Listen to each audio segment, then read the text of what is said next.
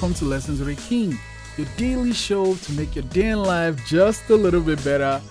Today's lesson 268, know when to speak up. Yeah, yesterday I said, stay silent, don't share everything, but you also have to know when to speak up. Like, I think when you're in a position of authority and someone that doesn't have the voice to say the things they need to say has you, or don't even have, you should be able to speak for them, be an advocate, speak up, because you're in a position of power. You should be like, okay, this is how things are from now on, because I'm a part of this now. But speaking up for people that can't speak up themselves is something we should all strive to do. Prompt 268, have you spoken